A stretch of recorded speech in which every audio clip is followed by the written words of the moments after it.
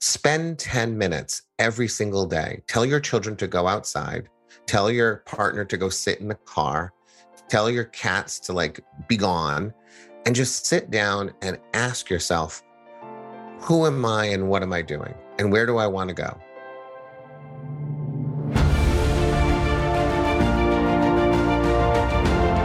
Hello and welcome to the Daily Helping with Dr. Richard Schuster. Food for the brain, knowledge from the experts, tools to win at life. I'm your host, Dr. Richard. Whoever you are, wherever you're from, and whatever you do, this is the show that is going to help you become the best version of yourself. Each episode, you will hear from some of the most amazing, talented, and successful people on the planet who followed their passions and strive to help others. Join our movement to get 1 million people each day to commit acts of kindness for others. Together, we're going to make the world a better place. Are you ready? Because it's time for your Daily Helping. Thanks for tuning into this episode of the Daily Helping Podcast. I'm your host, Dr. Richard. We have a really cool guest to share with you today. His name is Matthew Dicks, and he is the author of Someday Is Today, as well as 9 other books. He's a best-selling novelist, nationally recognized storyteller, and award-winning elementary school teacher. It's going to be interesting to talk about this. He teaches storytelling and communication at universities, corporate workshops, and for organizations as well within communities. He has won multiple Moth Grand Slam story competitions, and together with his wife, created the organization Speak Up to help others share their stories. They also co-host the Speak Up Storytelling podcast. Matthew, welcome to the Daily Helping. It is great to have you here. Thank you. It's a pleasure to be here. I'll add that I'm a terrible golfer, and my son says that I'm sometimes a terrible parent too. So I like to balance things when I can. You got to have the terrible balance with the good. So we'll talk all about your story and your journey. And, I don't think we'll have time for the golf, but it's so interesting, right? Because you're a school teacher, you're so accomplished in other ways, you're a prolific writer. Talk to us about your journey. Let's go back in the Matthew Dicks time machine. What put you on the path that you're on today? It's weird because I can sort of give you a date, November 28th, 1988. I was in high school, and my parents were the kind of parents that had said, you're going to graduate and then you're on your own. And although I was doing well in school, no one mentioned the word college to me because I was growing up poor. And I think the assumption was he'll never be able to afford college, so let's not even talk to him about it. So I was sort of a kid who was really terrified in a lot of ways. I had no future. And while my friends were planning SATs and, college visits, I was trying to figure out where will I live and how will I eat when I graduate. And I happened to be in English class one day. My teacher, Mr. Campo, introduced us to satire for the first time. And I sort of thought this was great. I imagined it as an opportunity to make fun of my teacher and insult other people in a way that is acceptable and appropriate. So I end up writing this paper that I think is the most brilliant thing that has ever been written in America, truly, because I'm 17 and that's what I'm thinking. And when I gave it to him, he gave me a B-, and he wrote on the top, not satire, too obvious. And I was so angry with him. So I charged to the front of the room. I confronted him. We went at it for a little bit. And finally he said, fine, read it to the class. If the class thinks it's satire, I'll make your B- and A-. But if they agree with me that it's too obvious, your B- becomes a C-, which was really my first teaching lesson of my life, which is raise the stakes on kids. And so I stood in front of my class. I started reading aloud. First time in my life I've ever sort of performed something. And a couple sentences in, I heard the girl laugh who I had been in love with for all of my high school career. I had made her laugh. And by the time I was done reading, everyone was laughing. And so when Mr. Campo took the front of the room and said, raise your hand if you think what Matt has written was satire, every hand went up, including his. He said, it doesn't come across as satire on the page, but you bring so much life to it, I can't help but deny it sounds like satire. So that B- became an A-. I still have the paper. It's like in this file cabinet next to me now. And that changed my life, truly. That put me on the path because I felt like I could change my future a little bit through writing. I made a girl laugh who I'd been trying to make laugh forever. I made a teacher look silly. I proved he was wrong. Those two things were enormous already. But I just felt like, oh, maybe there is a future for me. Even though no one seems to think there's one, maybe there will be. And so Monday I arrived at school and I started my first business. I started writing term papers for my classmates, $50 for an untyped paper, $100 for a typed paper. And by doing my classmates' assignments, I purchased my first car. And that truly put me on the road to, you can make a future for yourself by doing things, by expressing yourself, by finding a way to impact other people. That was really the defining moment for me in many ways. So interesting, right? That one class paper shifted your entire focus from, oh my God, I'm going to be homeless when I graduate, to now you're buying cars, writing term papers, and you have figured out how to be a bit entrepreneurial at the age of 17 and do some really exciting things. So, and now let's flash forward to now. You're a writer. You've written a ton of books. You've been nationally recognized for doing so. This book, the book that just came out, Someday as Today, what made you decide to write that book? Why that book? Well, I find myself standing in front of people a lot, talking about my books, telling stories and performing. And when we get to that Q&A part of those talks, people always ask me, how do you manage to do all that you do? You're an elementary school teacher, you write books, you run a company, the podcasting, all the things that I do. And I always felt like if you would give me about 14 hours, I'll explain to you exactly how I've constructed my life so that I can get the things done that I want to accomplish, while also being a good father and a good husband and a bad golfer and a decent poker player, those kinds of things. But no one ever wanted to give me 14 hours, including, my wife and children. They don't want to hear from me that much. And so the book was the attempt to answer that question for people. So rather than just offering a strategy or two and then going home, I said, I'm going to write a book so that when people ask me, how do you manage to get these things done? I will be able to hand them a book, or more appropriately, please purchase my book. And now you'll have the answer. So it's the answer to the question, how do I get the things done that I want to get done? And hopefully helping other people do the same. I am recognizing the satire throughout your remarks, which is good. So your high school teacher will be proud of me. So let's talk about it, right? That's we live in a world where we're bombarded by things everywhere, whether it's digital information, whether it's, what's going on in the world, which is tumultuous to say the least. How do you advise people kind of tune all that out, harmonize? So let's talk about that. I mean, there's so many different elements that go into what you talk about, but that's top of mind for me. So I think a lot of times what happens to people is that they either make decisions based in the absolute singular moment that they're operating in, or more tragically, they don't really make conscious decisions. They allow themselves to sort of just be moved through life to the, like water down a mountain, moving to the easiest, path. And so what happens ultimately then is that the dreams they have and the goals that they have, they don't manage to achieve them. Because if I was choosing to do anything I wanted in the moment right now, I would be eating a cheeseburger and playing golf and, watching Netflix. Those are the things I would like to do right now, the version of me that's talking to you. But what I believe is that what we have to do is think to the future. I have this theory or this practice where rather than asking myself, this version of me, what should I do right now? How should I spend this hour? I look ahead to the 100-year-old version of myself, the one that's sort of at the end of his life. And I ask him, how do you want me to spend the next hour? Because he never says, eat a cheeseburger and binge Netflix, right? The 100-year-old version of me recognizes that that is not a great way to live my life. He says, you have a lot of stories to write.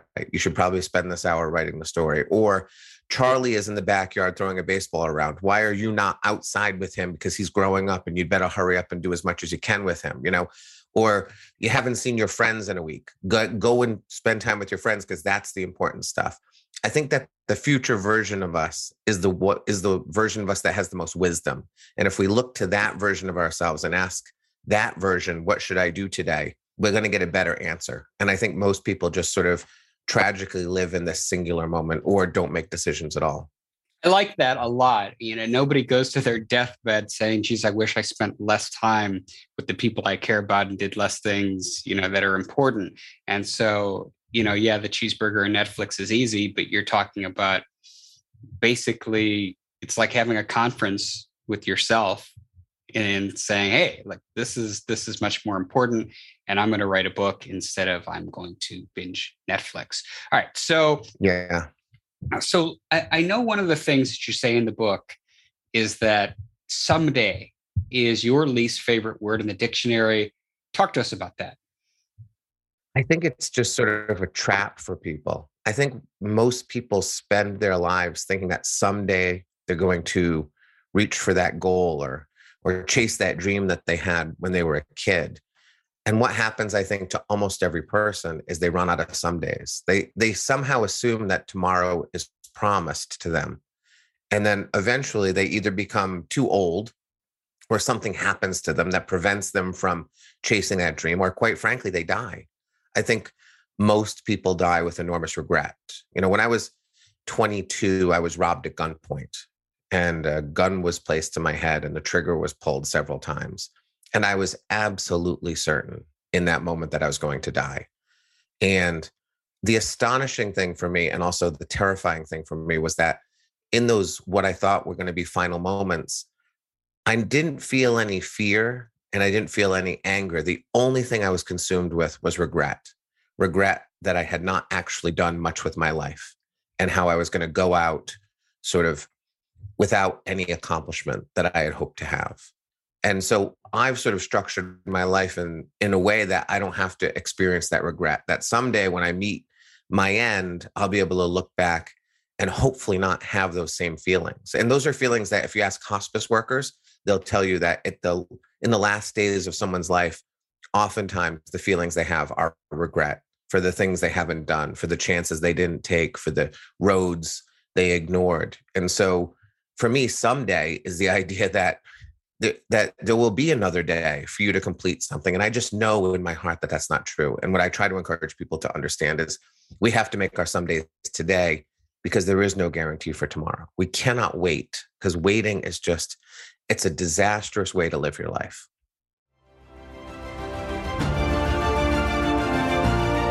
Hey guys, Dr. Richard here. For the past 7 years, I've been privileged to bring you incredible guests who are changing the world and can help you become the best version of yourself. I'm really excited to share with you a new quiz that I created based on my clinical training that will curate for you a custom list of my top episodes and actionable strategies to help you wherever you are on your journey. All you need to do is go to drrichardschuster.com to take it, and it's 100% free. You'll be taking the next step on the journey to unlocking the power of you, and I can't wait to see where you'll go.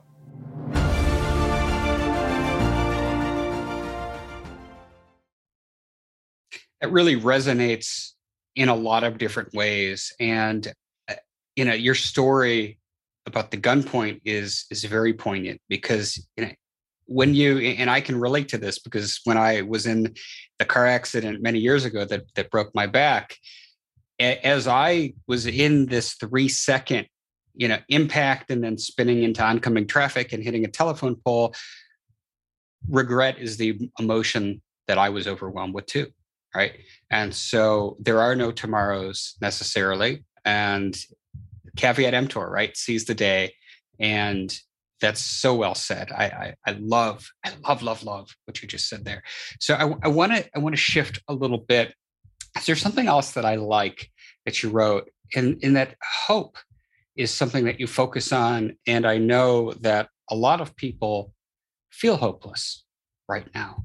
So talk to us about why you believe hope is so essential to success and to living the lives we always wanted.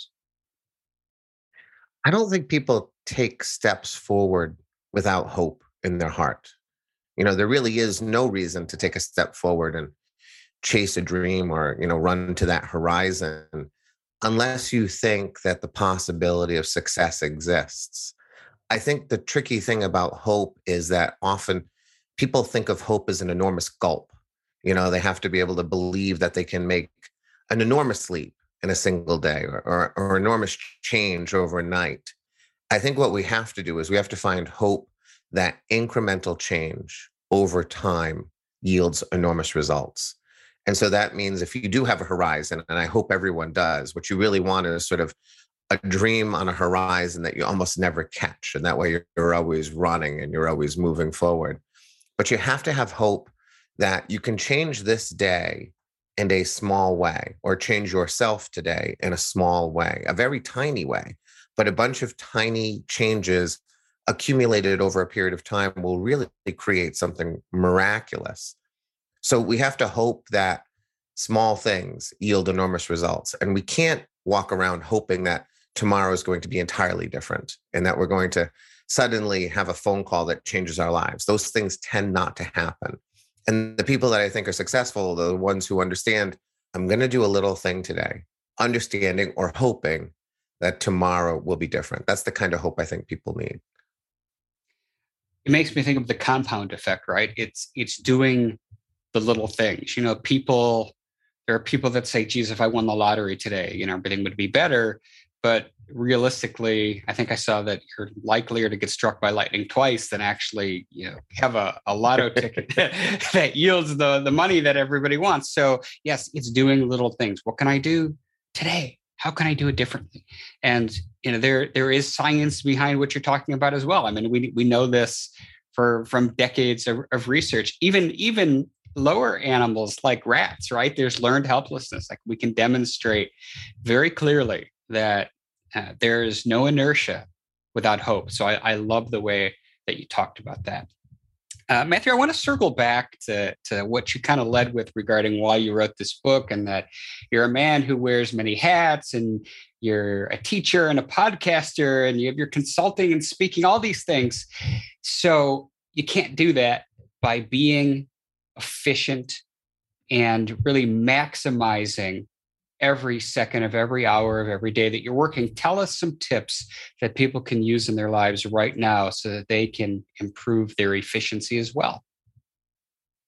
Well, one of the easiest things to do is to stop assuming that goals can only be accomplished in sort of 15 or 30 or 1 hour increments. It's a weird belief that I see people have all the time where, as a writer, I'll be working on a book and I'll meet someone who says, well, I can't work unless I have an hour.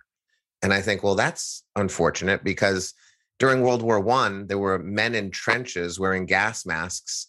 Artillery was exploding over their heads, and they had tiny notebooks and they were scribbling down stories that they hoped, if they survived, might get published someday. And they were literally writing a sentence at a time between gunshots. So isn't it fortunate that today you have an hour in a Starbucks, drinking your latte? But that is the perception people have. And so if you sort of strip that away and you stop thinking about time in large increments and you start valuing minutes rather than hours or half hours, that's going to change a lot. Because like I said, with that hope, those tiny little changes over time accumulate. Also, those minutes over time accumulate enormously. My wife, in the book, she writes the foreword, she calls these my little black holes. She says, I fill in all the little black holes with something productive. So that means if I'm calling for my children to get in the car so that we can leave, which means my son has to find his shoes, which are always in 2 different rooms, and my daughter has to grab 9 books in order to make a 10-minute car ride. While I'm waiting for all that nonsense to happen, my wife is usually standing by the door scrolling through her phone. But I am doing something like, I'm going to go write 6 good sentences, or I'm going to revise the last 6 sentences that I wrote earlier today, or I'm going to empty half the dishwasher, because if I get half of it emptied now, that's less that I have to do later, and that'll allow me to get to something else I want to do. And so if we stop thinking about time in chunks, but instead in minutes, and we use those minutes well over time, and it won't take very much time, you'll start to realize there's more time in your day than you realize, that you're just sort of dithering away, waiting instead of doing something productive or meaningful or something that brings joy to you. I love that. Any other tips you can share? I would start to look at things like sort of any time-saving activities. One I always tell people to look at is their sleep, because I often meet people who tell me they need to sleep 8 hours a night. And I'm a big fan of sleep. I believe in sleeping the appropriate amount. Now, admittedly, I don't sleep as much as most people. I sleep about somewhere between 5 and 6 hours a night.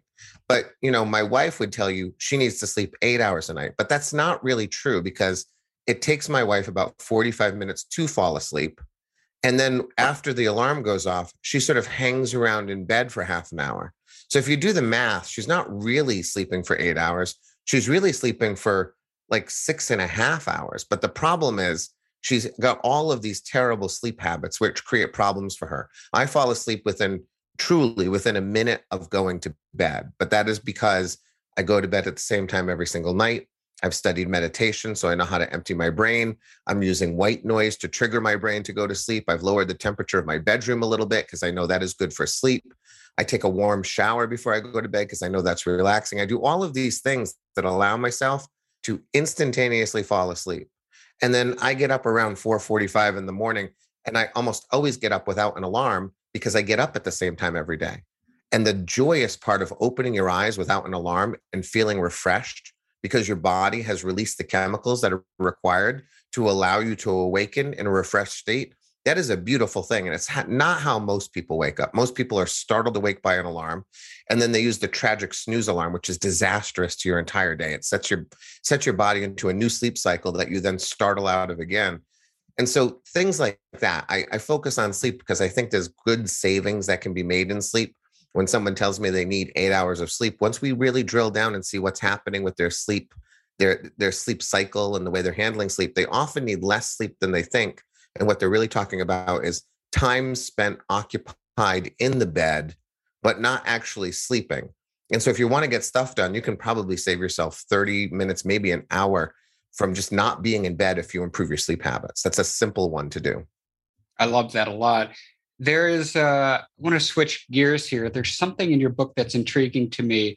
You say that curiosity kills productivity.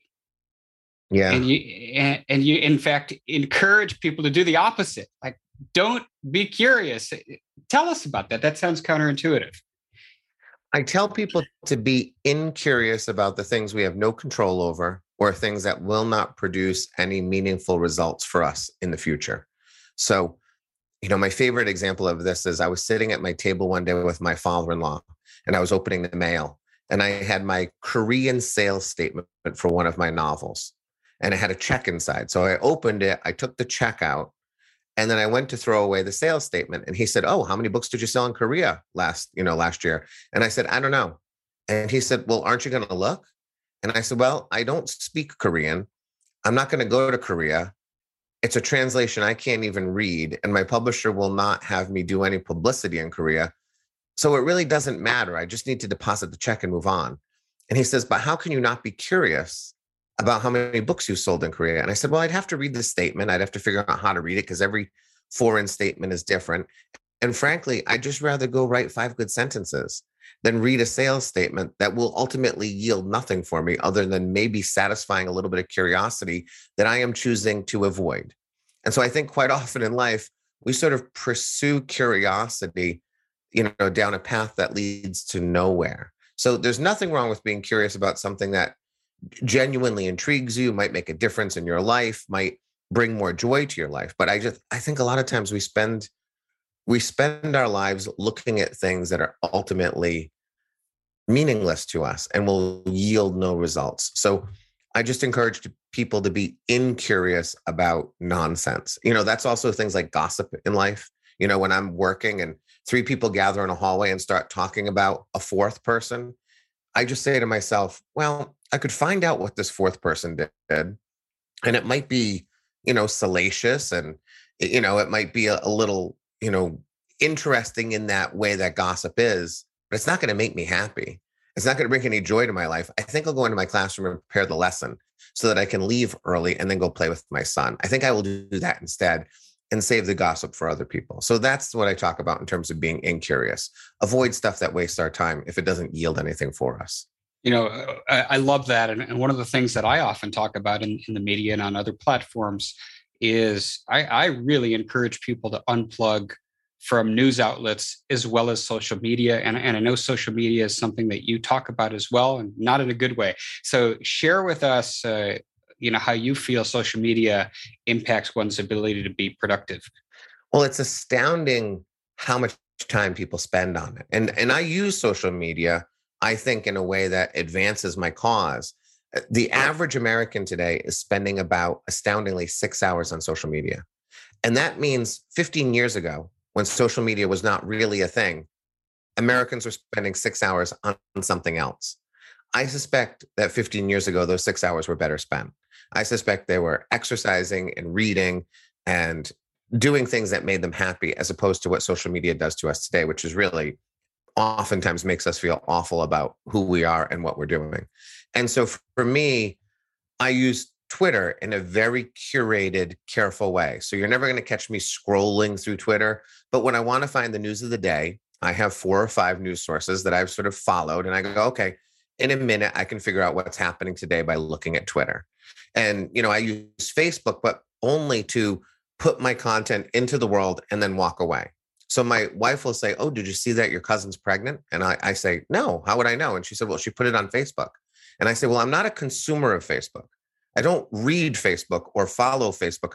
I put things into the world for all of those consumers who sit at their computers and stare at it all day. At least they can see what I am doing. So I think if you're using social media in a strategic and careful and appropriate way in terms of chasing your goals or your dreams, I think that's fantastic. But if you're scrolling, if you're doom scrolling and just following other people's lives in meaningful or meaningless bites, I think that's a big mistake. So, and I agree, unplug whenever possible. You're never going to catch me on social media except when I go, all right, I'm in line at CVS. I have 4 minutes before I'm going to be next in line. This is the moment for me to open Twitter and find out what's going on in the world today. I'm never going to be scrolling in the presence of my children, in the presence of my students, on the golf course. That's the time when the phone disappears. It doesn't need to be in my hand. It never needs to be in my hand. So find the moments where you can fill those black holes maybe with a little bit of that dose that you need or that you want or that you're strategically using, but not as part of your regular day. I think that's a disastrous way to live. I totally agree. I want to talk about something else that you said in your book that struck me as interesting. You encourage your readers to preserve their compliments. That's interesting. Tell us about that. Well, as a school teacher, I know that the research says that unfortunately we are trained, our brains are wired to remember the negative more than the positive. And that made sense when we were hunter-gatherers. When you needed to remember which berry bush killed Uncle Joe and which one didn't, remember the negative was really important. But we live in a world today filled with like Doritos and door locks. So we don't really need to be so focused on the negative, but that's the way our brains work. So as a teacher, I know that a negative statement requires 6 positive statements to counteract. And that is a hard goal to achieve in this life. It is really hard to find 6 positive statements for every negative one. So one of the ways that I'm sort of trying to preserve my spirit and balance that equation better for me is when I am complimented, either through email or text message or on social media, or even verbally, someone says something kind to me, I have a file. It's on my phone and on my computer. I use the program Notion, and I cut and paste those compliments or actually type them in if they're spoken to me. So I have an enormous file of compliments that have been offered to me over the last 10 years. And if I'm having a day where I am not quite feeling myself, when someone has been especially cruel to me and I'm starting to doubt, that imposter syndrome starts to seep in, I open up that file in Notion, I scroll it and let it land on something. And a compliment that was offered to me 5 years ago is suddenly facing me. And if I need a second one, I scroll it again. And it's my way of sort of counteracting the negative by taking a compliment and doubling its power by allowing it to come back to me. I'll even do things like if someone emails me a compliment, they say something nice about one of my books, I'll snooze that compliment, so I will forward that compliment to the future so that it arrives in my inbox a second time unexpectedly, so I can double the power of that compliment. I think that we just, as people who want to create things, do things, achieve our goals, we can also be working really hard to maximize the positivity that we have in our lives by taking what we already have and just making it work more for us, while recognizing there's just a lot of negativity in the world that we have to deal with. So anything we can do to bring a little more positivity to our lives, I think, is going to make us a better person and better prepared to meet our goals. Amen. I love every bit of that. That is fantastic. We're near the end, Matthew, but I want to take a little bit of time and let you share with us about your podcast, about Speak Up Storytelling Podcast. Tell us about it. Sure. So my wife and I produce storytelling shows here in Connecticut, live storytelling shows, at least until the pandemic. We're coming back now. And we record those shows. And so the podcast features one of the stories that are told at one of our shows. And then after the story plays, my wife and I sort of deconstruct the story. We talk about what's working really well, how the storyteller could have improved the story. So our goal is to sort of give you a very entertaining personal story that, hopefully will make your day a little better. But then we're going to give you some very specific tactical tips to improve your own personal storytelling, whether you're standing on stages like I do all the time, or you're just at a dinner party or at a barbecue or playing golf with your friends, and you just want to say the thing that happened to you in a more entertaining way. We're helping people tell their best stories. So that's the purpose of the podcast, and we have a lot of fun with it. Awesome. Well, Matthew, I have so enjoyed our conversation. As you know, I wrap up every episode by asking my guests just this one question, and that is, what is your biggest helping? The single most important piece of information you'd like somebody to walk away with after hearing our conversation today? I think what I'd like people to do is to sort of afford themselves the right to think about themselves. I think we spend an enormous amount of time in our lives thinking about our spouses and partners and children and colleagues and customers and parents and neighbors. Most of us really spend an inordinate amount of time thinking about other people, and we almost never think of ourselves. Thinking of yourself in terms of sit down on the couch and ask yourself, who am I? How did I end up here? Where am I going? How am I feeling? What is the thing that I want to say to people tomorrow? I don't think we do that very often. And so I'm always telling people, spend 10 minutes every single day. Tell your children to go outside. Tell your partner to go sit in the car. Tell your cats to be gone, and just sit down and ask yourself, who am I and what am I doing? And where do I want to go? And what do I want to say next to someone I love? I think that when we do that, we find stories that we don't know we have, stories that have been hiding, and we start to see sort of patterns in our lives that we didn't know existed. We can take credit for things that we've been ignoring. We can see problems that we have that perhaps we haven't noticed. All of those things. I think if we all spent a little more time being a little more self-centered, frankly, just a little bit, in a positive way, I think we would leave better lives, and I think we would head in directions that make us happier. I loved every second of that. Thank you so much for sharing it with us. Matthew, tell us where people can find out more about you and get their hands on the book. If you go to MatthewDix.com, you can kind of find everything there. You can get my book wherever books are sold, and you can find my podcast wherever podcasts exist today.